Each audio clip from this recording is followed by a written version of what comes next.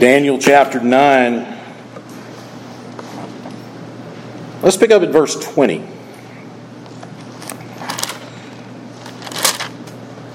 Verse 20.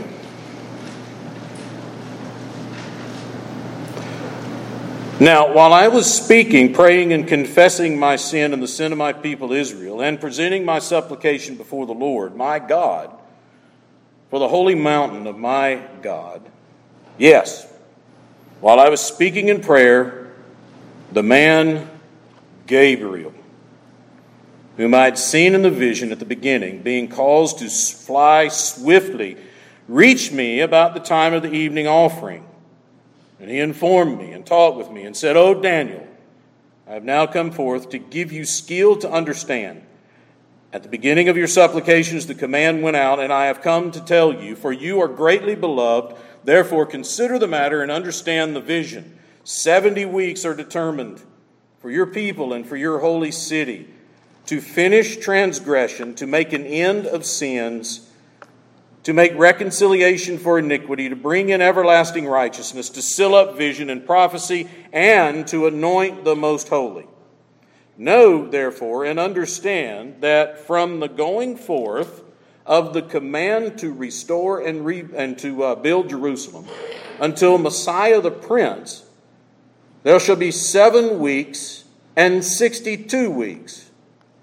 The streets shall be built again, and the wall even in troublesome times.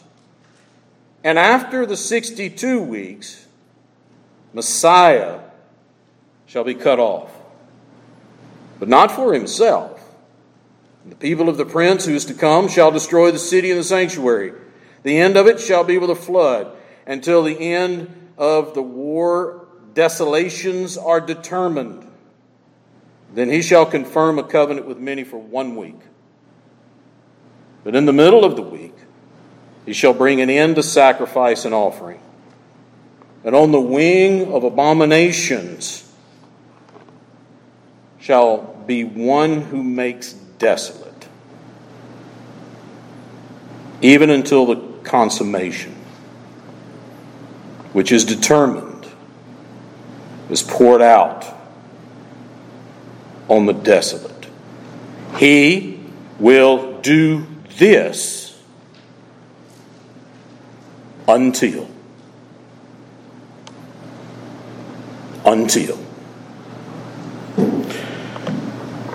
I'm sure you probably heard we narrowly missed being hit by an asteroid. You hear about that? Yeah, we narrowly missed, the Earth narrowly missed being hit by an asteroid, the size of which would have taken out New York City. Did you hear about that? Not many people heard about it, and here's the interesting thing. In all of our technology, we didn't see it. We didn't know it was there, and the fastest they could have given time, warning, was 4 hours. This asteroid came between us and the moon's orbit. They say in terms of the universe and in terms of those types of things, it was a fraction away from us. And it was big enough, they said, that it could have taken out, I don't know what they said, so many times more powerful than Hiroshima, Nagasaki. It could have taken out like New York City. And they could only give 4 hours warning. Now, you would think with all our technology, we would know it days, weeks, months, right? They said it got in the sun and we couldn't see it, like trying to catch a fly ball in the sun. You couldn't see it until it was right there. That was their explanation. I just kind of laughed and was reminded that, man is not sovereign, God is. If he wants to sneak an asteroid in on us, he will. He will. And all of our telescopes, all of our modern equipment, right? No, but here's the thing. When something like that happens, it always leads to apocalyptic sayings. It always leads to date setting. It always leads to, people jumping up and talking about, the prophecy of the end times and this and that. And, oh my gosh, the end's near. What do we do? And they always say, the world always looks at us as Christians and say, that's what you Christians always do. Something like this happens and you start talking apocalyptic end times kind of stuff. Well, listen, the world does it too. They do it too. What used to be global warming is now climate change. You remember in the days of global warming? We got 10 years. You remember all that? I think it was Al Gore. 10 years. We got 20 years. Well, guess what? He didn't get elected and we're still here. And so what are they doing now? We got 10 years. In 10 years, we got 20. And so all of this, so they can say all they want about us. And asteroids come near and we start talking about the second coming of Christ, right? Let the temperature go up a little bit and let us have the warmest June in history. And what do they start saying? We got 10 years. If we don't give up our cars and give up our air conditions, we got 10 years, right? So we all do it. We all do it. Now, I think it's clear, the scriptures are very clear, we are to be discerning. We are. Jesus warns us about this. We are to be discerning. Keep your finger here in Daniel 9 and go to Matthew chapter 16. I mean, this is one thing that Jesus really raked over the coals, the religious leaders of his day, over this issue of not being discerning. Matthew chapter 16, verse 1, "Then the Pharisees and the Sadducees came testing him." They came and they were testing him, and they were asking that he would show them a sign from heaven. We want to see a sign. And he answered them and said, "When it is evening, you say it will be fair weather, for the sky is red. And in the morning, it will be foul weather today, for the sky is red and threatening. Red sky at night, sailors' delight. Red sky in morning, sailors take warning." I grew up with that. You remember? Down on the coast, So, yeah, that's what he's saying. You can see this. You can understand. And then he calls them hypocrites. You bunch of hypocrites. You know how to discern the face of the sky, but you cannot discern the signs of the times. Now, specifically in context, he's talking about the signs of the Messiah. I am the Messiah. I am here. I'm right here, and you can't see it. And you've missed it. You can see a storm coming, and you can't discern this. What's more important? The Messiah's here. And so he gets on them. He says, you should be discerning. You should have been looking for this. He calls them in verse 4, "A wicked and adulterous generation seeks after a sign. No sign shall be given it except the sign of the prophet Jonah." And he left them and departed. "Show us a sign, you hypocrites. You can tell the weather and you can't see who's standing in front of you. You religious hypocrites. You can't discern that." So in that is a warning. We had better be able to discern. Specifically, we had better be able to discern Christ, right? Because if we miss him, that's it. We open the Bible, we read the Bible, and we see all kinds of things and miss Christ. Then it's just as Jesus standing before us and say, "You hypocrites, you can discern all this other stuff. And you can't discern me. You can't see me." 1 Corinthians chapter 2, verse 14, we're told to discern spiritual things. There are certain things, spiritual things, things of the Spirit. 1 Corinthians chapter 11, verse 29, we're told in the connection with the Lord's Supper and communion, we are to discern the Lord's body. Hebrews chapter 5, verse 14, we are to discern between good and evil. So there are places where we are to be discerning. We are to look and try to understand the times and signs and figure out where are we, what are we doing, and that. There are places where we're to do that. But there's also Jesus saying specifically about his coming, no man knows. And implied in that is no man will know. And if you remember, he said, even the Son of Man, that is in the Father's hands. So yeah, be discerning, but there are certain things we don't know and we will not know. Acts chapter 7, they ask him, the apostles, or Acts chapter 1 there, verse 7. They're with him, and they say, okay, at this time, you're going to restore the kingdom? You're going to put it back together? You're going to get rid of these Romans? And he responds much the same way to them. It's not for you to know. That's in the Father's hands. That's in the king's hands. Deuteronomy chapter 29, Moses tells the people of Israel. He says there in about verse 29, there towards the end of the chapter, he says to those Jews, to those Israelites, to the people, secret things belong to God. There are certain things that belong to Him. We're to live a life of faith. We're to live a life of faith, not panic. But Moses says this. The second part of what he says is this. But revealed things are given to us. And why are they given to us? So that we will obey. So that we will obey. So where do we dabble? Secret things? Dates, times? Or do we pour ourselves into the things that are clear? And I think you see it becomes pretty clear what we should do. So then, at what point does our date setting, at what point does our desire for times and seasons and dates, trying to figure out is the end near, and what we should be doing in that, at what point does that conflict with a life of faith and trust in God? It can conflict.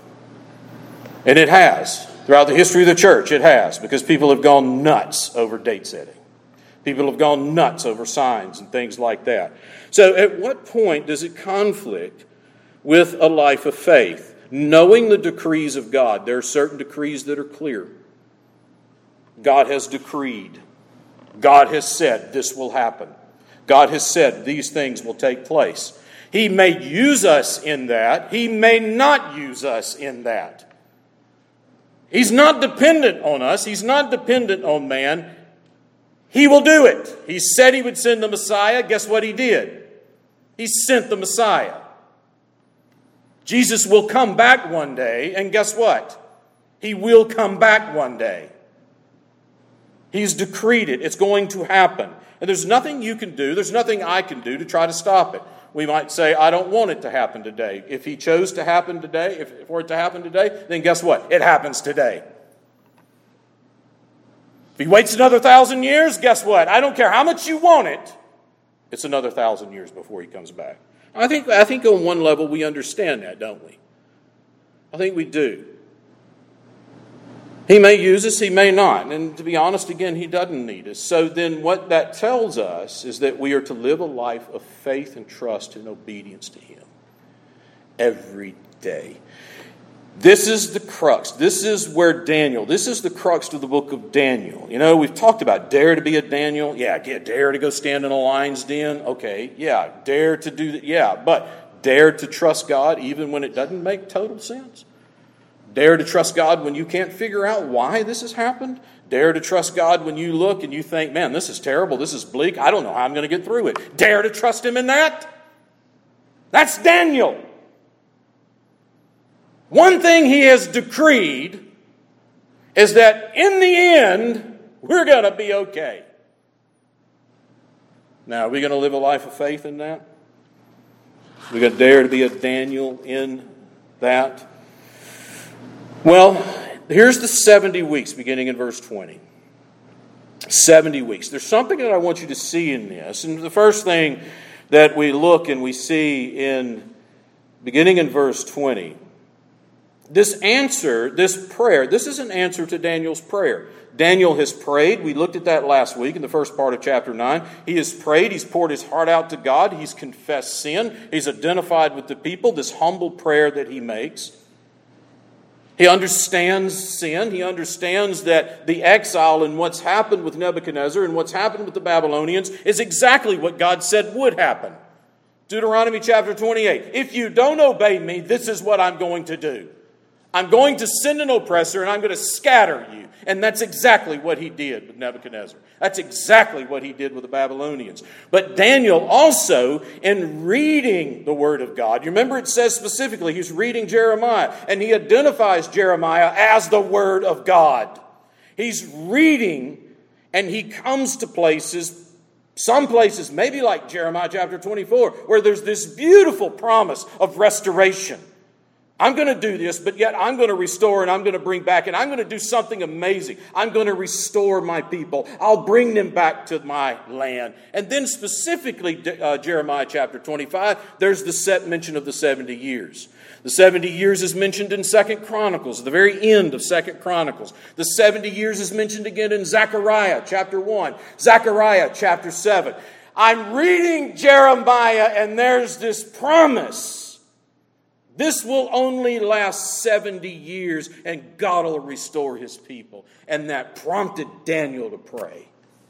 And he prayed and he prayed and he prayed. He's pleading with God, pleading for mercy. We have sinned. And this humble, beautiful prayer that he makes. Well, God answers. And the 70 weeks is a direct answer to Daniel's prayer. And remember what Daniel's praying about. God have mercy. God have mercy. Bring about the restoration. And God answers. God answers. Look at the first thing that he says in verse 20.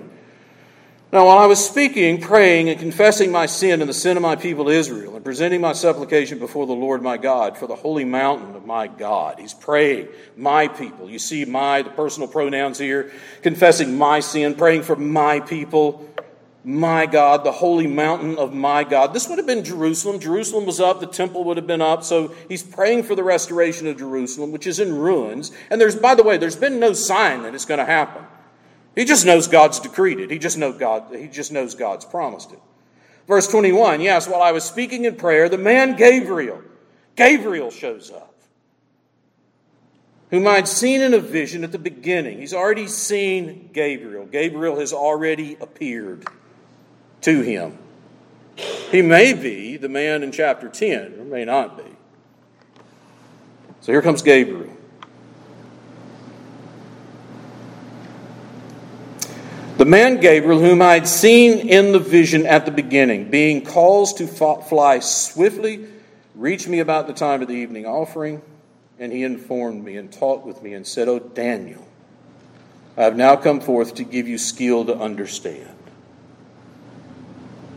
I want you to understand this. You remember who Jesus, John 14, John 16, you remember who Jesus said, it's this one person, he's going to come, and he's going to lead you into truth. He's going to give you understanding. You remember who he said that was? It was the Holy Spirit. In fact, Jesus said, I have to go. It's needful for me to go away. If I go, the Comforter is going to come. And when he comes, he's going to convict you of sin. He's going to lead you into truth. That's what he's going to do. Here Gabriel comes to Daniel, and Gabriel says, I've come to give you understanding. Verse 23, at the beginning of your supplications, the command went out, and I have come to tell you, for you are greatly beloved. Daniel, you are greatly beloved. He's going to be called this again. He's going to be called this again, the greatly beloved. Therefore, consider the matter and understand the vision. Now, here we go. Gabriel comes. I've come to give you understanding. And in verse 24, here it comes, the 70 weeks. He says 70 weeks are determined. 70 weeks are decreed. A sovereign king has decreed this to happen. And he says these 70 weeks are for your people and for your holy city. So the 70 weeks is specifically for the Israelites, the Jews, and for Jerusalem. Now, there's 6 things in rapid succession that he says, Gabriel says. Here are the 6 things. 1, to finish the transgression. 2, to make an end of sins. 3, to make reconciliation for iniquity. 4, to bring in everlasting righteousness. 5, to seal up vision and prophecy. And 6, to anoint the most holy. These 6 things are going to be accomplished in these 70 weeks. That's what Gabriel's saying. These 6 things are what's going to be done. Now, if you look at it and break it down even further, the first 3 deal with one thing. The next 3 deal with another. So these 6 are broken into 2 sets of 3. The first 3 are positive. Or actually, the first 3 are negative. The second 3 are the ones that are positive. Now, I don't fully know and understand all of what. Does this have to do with something that was going on at the time? Does it have to do with the end of the exile? Does it have to do with some other, things in different time periods or what? But I do know this. Ultimately, all of these things are fulfilled. Ultimately, all of these things are completed in Christ, in the Messiah, because I think that's where the 70 weeks are going. It's going to the time of the Messiah. So, to finish transgression, make an end of sins, to make reconciliation for iniquity. Who is the ultimate one who's done that? It's Christ, right? Through His death on the cross, His burial, His resurrection. And then to bring in everlasting righteousness, to seal up vision and prophecy, and to anoint the most holy. Who is it that ultimately completes that? It's Christ who ultimately completes that. So wherever this plays out, however it plays out in time, I think it's ultimately pointing to Christ. He's the one who's going to do this. Now, Gabriel tells Daniel in verse 25, "Know therefore and understand that from the going forth of the command to restore and to build Jerusalem, until Messiah the Prince, there shall be 7 weeks and 62 weeks." The 70 weeks are broken down into 3 periods. There is the first 7, there is 62, and then there is a final week. So when you add those up, they are 70 weeks. Now, these are not weeks like we think. They're literally 77s. What we're talking about is 49 years, 434 years, and 7 years. We're talking about a time period here of 490 years. Now, one option that we have in trying to understand this is to say that all of this is symbolic language. The 490 years is just symbolic. The 49 and the weeks, the 70 weeks, it's symbolic language. Now, there are plenty Bible-believing, solid people who see this as being just symbolic language. It's talking about times of exile and restoration. Exile, restoration. Sin, restoration. Ultimately, the restorer of all this is Christ. So that's one option. The other option is to say, no, the 490 years are real, literal years. And so then we have to say, okay, how are they going to play out? When did they start? When are they going to end? And in that, there's one group that says all of this happens during Antiochus Epiphanes. Now, we've already seen Antiochus. He's the little horn. So all of this happened and was fulfilled before Christ, essentially. Others say, no, that this is going to begin with this decree to rebuild Jerusalem. And it's going to end with the time and the coming of the Messiah, which was 30 AD.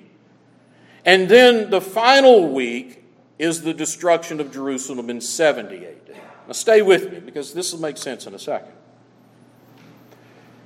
So they see it as the 70 weeks being running up to the time of the Messiah and then the time shortly after the Messiah. Others who say no, it's a literal 490 years would say this. It is the time leading, it's the time of the rebuilding of Jerusalem, the time leading up to the Messiah. He is cut off, he's crucified, and then we enter into a pause. It's as if God hits the pause button. And the final week is not until the very end. And the final week, things like the tribulation and things like that, some of the things that we see possibly in the book of Revelation. So that's our options in trying to understand when is this 490 years going to happen. You scratching your head? You scratching your head, shrugging your shoulders and saying, so am I. So am I. Which one do you believe? I'll be honest with you. Of the last two that I described, going up to the Messiah, the time of the fall of Jerusalem, or pause button and sew. 2 days a week I believe one of those. 2 days a week I believe another. Or actually 3 days a week I believe one of those. 3 days a week I believe the other. And 1 day a week I rest from it. What am I saying? Yeah, I try to discern it. Yeah, I try to understand it. I want to understand historically what's going on. I want to try to figure out, because in trying to do that, it keeps us from some stupid, silly interpretation of it. But yet at the end of the day, I'm not so sure.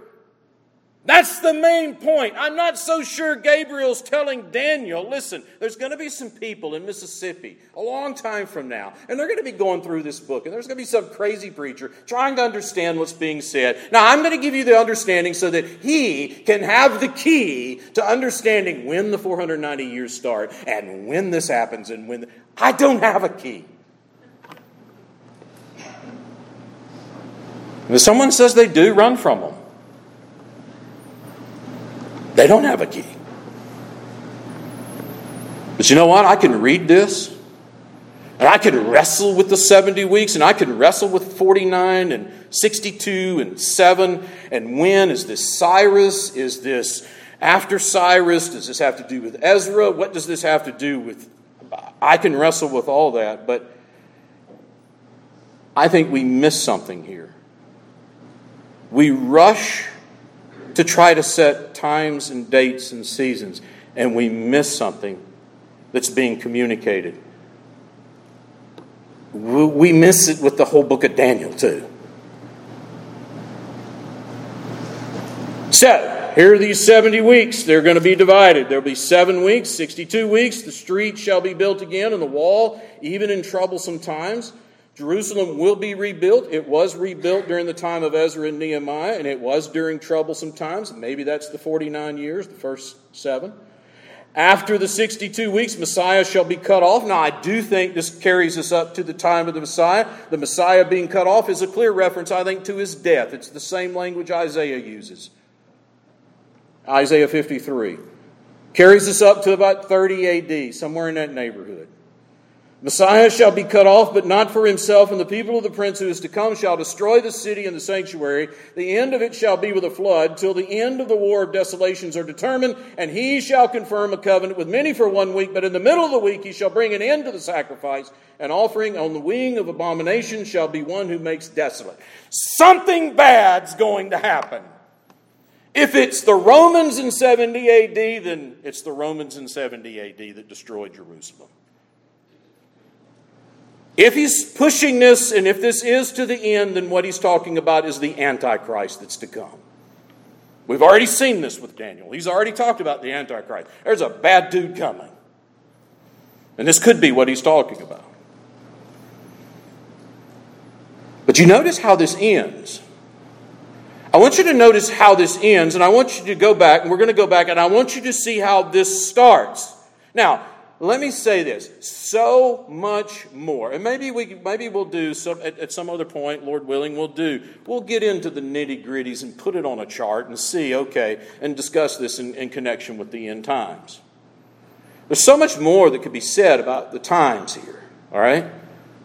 So I don't want you to just get the idea, well, just ignore it. No, we're not going to ignore it. We're just going to discern what's important out of it and what's not, okay?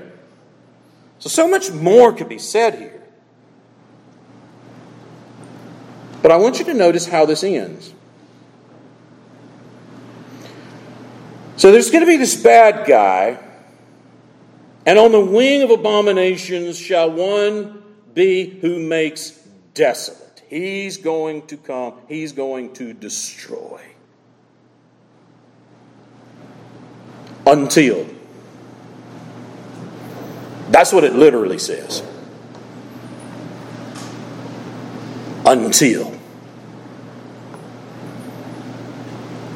Now, I don't know about you, but that until sends chills up my spine.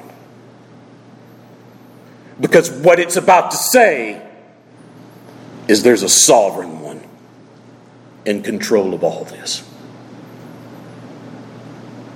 It's going to happen until the consummation, which is determined until what is decreed is poured out. Don't miss this. Is poured out on who? On the desolate. On the one making desolation. How does it end? God's bringing it to an end, and He's going to judge this joker. How does it begin?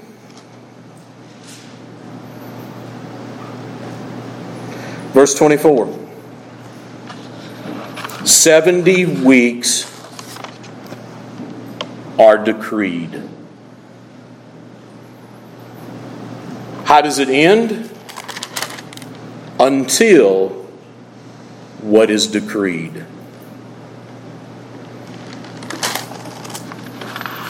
You get the picture?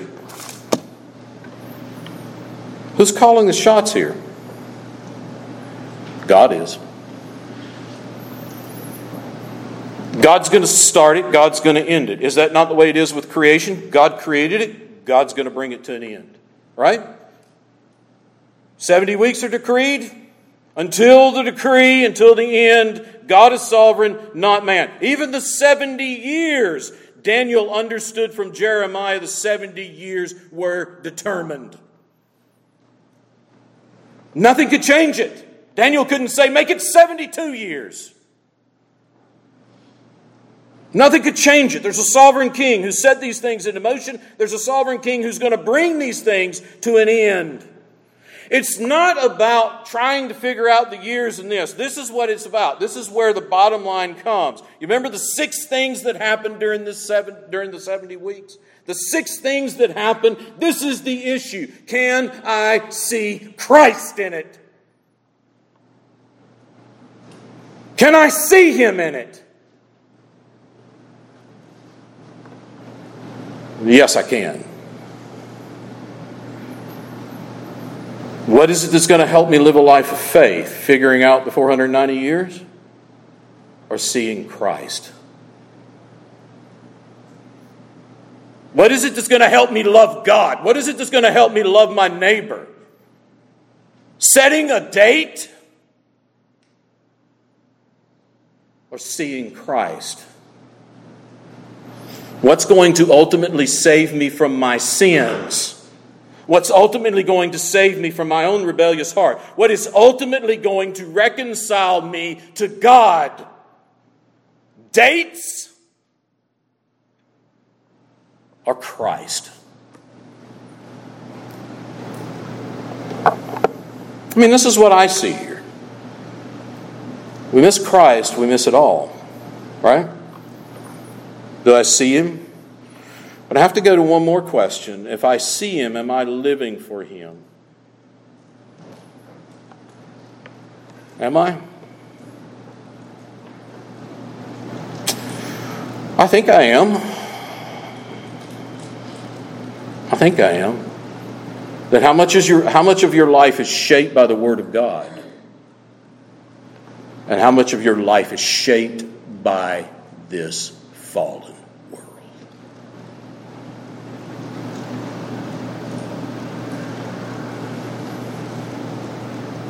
How do you see it?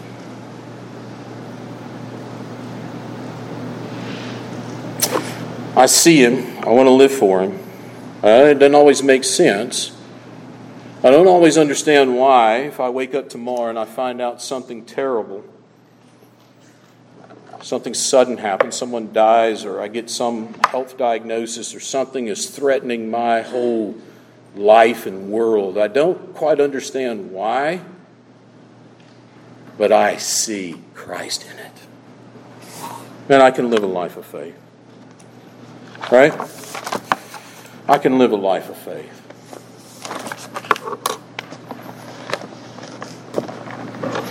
You can't if you're not a believer. If you're not a believer, you can't do this. If you're not a believer, this makes no sense to you. If you're not a believer, you don't see the gospel, This eventually makes you mad. This eventually ticks you off. Because at the heart of a rebellious sinner is, I will do it. No, you won't. No, you won't. You need Christ.